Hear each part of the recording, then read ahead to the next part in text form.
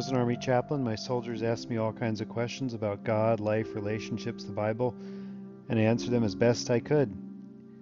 They also called me Padre. Welcome to the Dear Padre podcast. Today I'm asking or trying to answer the question, what happens to a person after they die? And we had a Bible study this morning. You're always welcome to join in those on Zoom. Message me and I'll hook you up with that address. But the question today is what happens and what does our faith say about that? We should be talking about what happens after death as Christians. That's something Christians should be doing. And maybe my flavor, Anglicans or Episcopalians don't talk about it enough. So today's All Souls Day, commemorating those that we love that have died and thinking about them.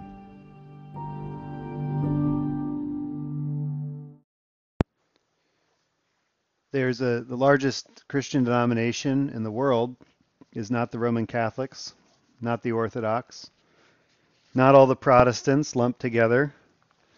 It's the IG.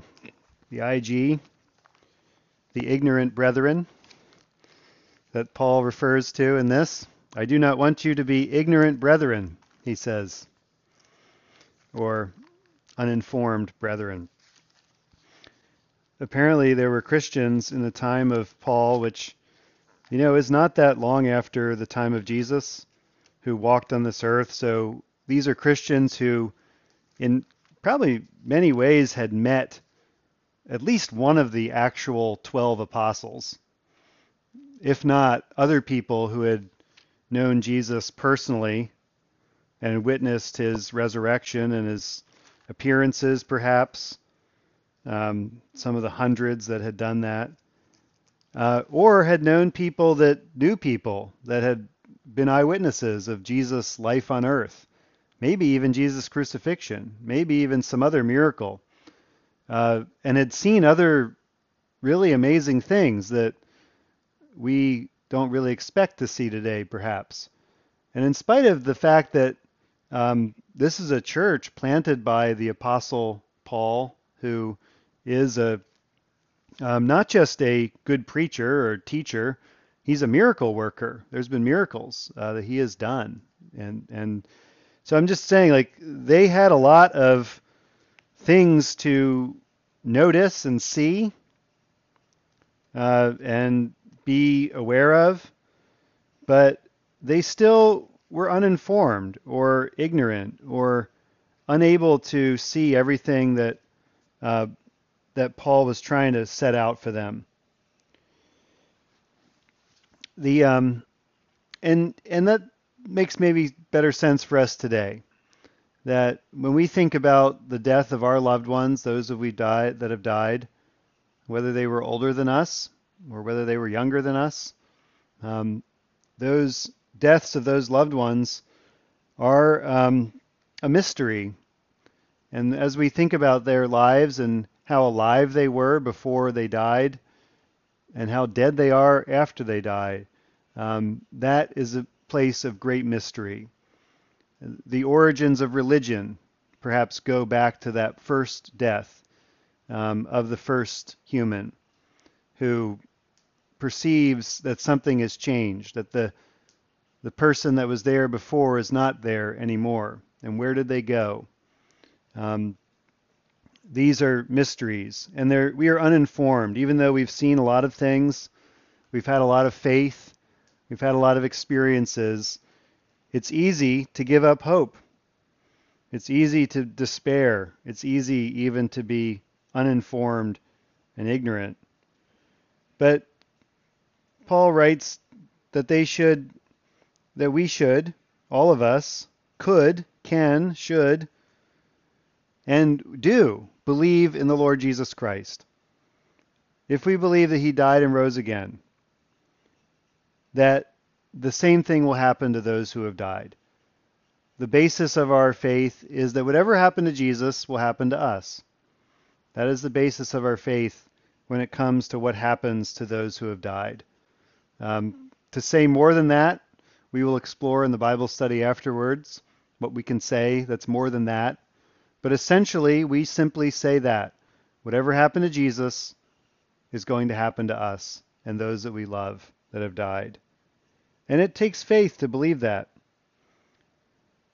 But we grieve, and we do grieve. Grief is a strange thing. You can't really imagine what it's going to be like.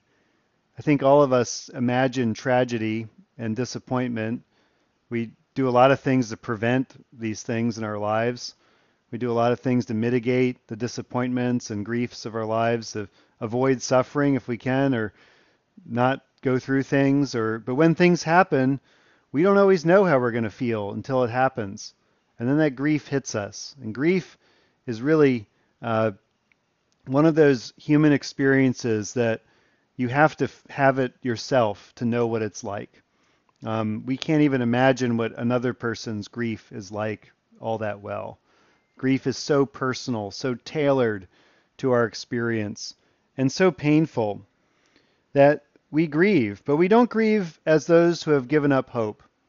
There are different kinds of grief. There is a hopeless grief. There is a despair that sets in. There is a hopelessness to that.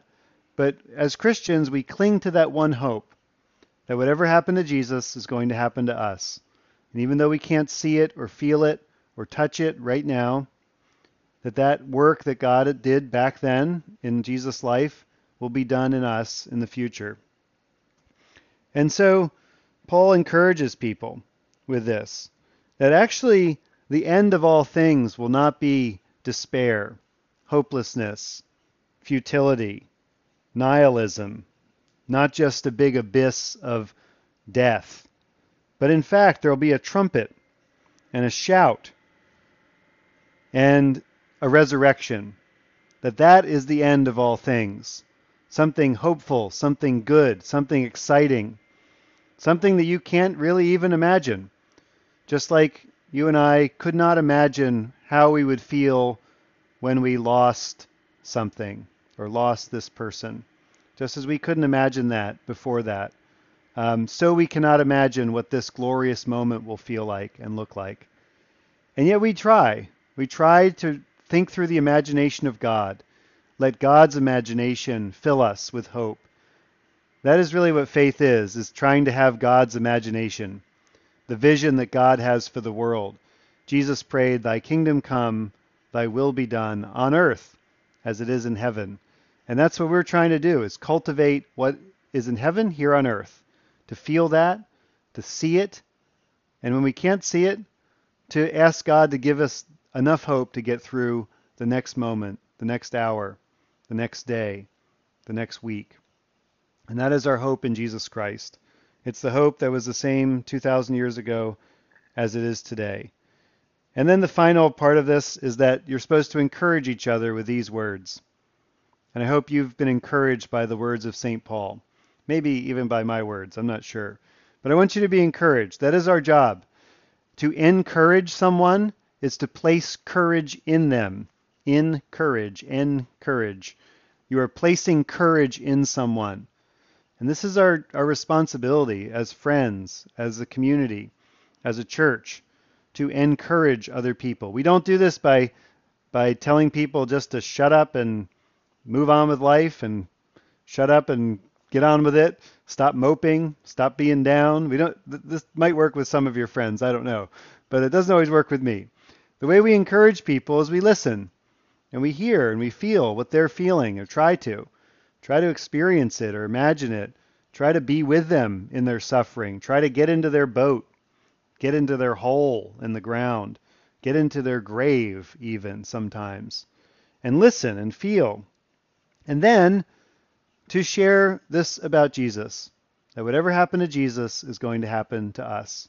Whatever happened to Jesus is going to happen to you. This is not some sort of wishful thinking that will just make everything better. People are still in the hole. People are still in their boat.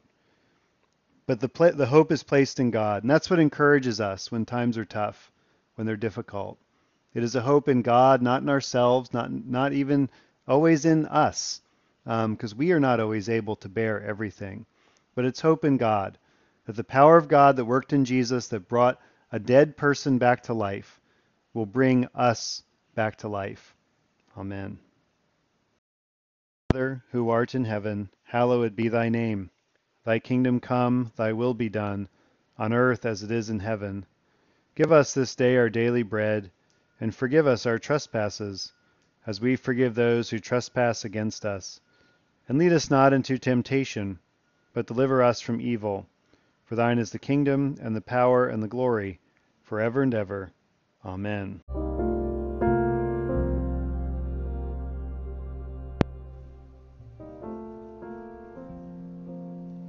O God, the Maker and Redeemer of all believers, grant to the faithful departed the unsearchable benefits of the passion of your Son, that on the day of his appearing they may be manifested as your children, through Jesus Christ our Lord, who lives and reigns with you in the Holy Spirit, one God, now and forever.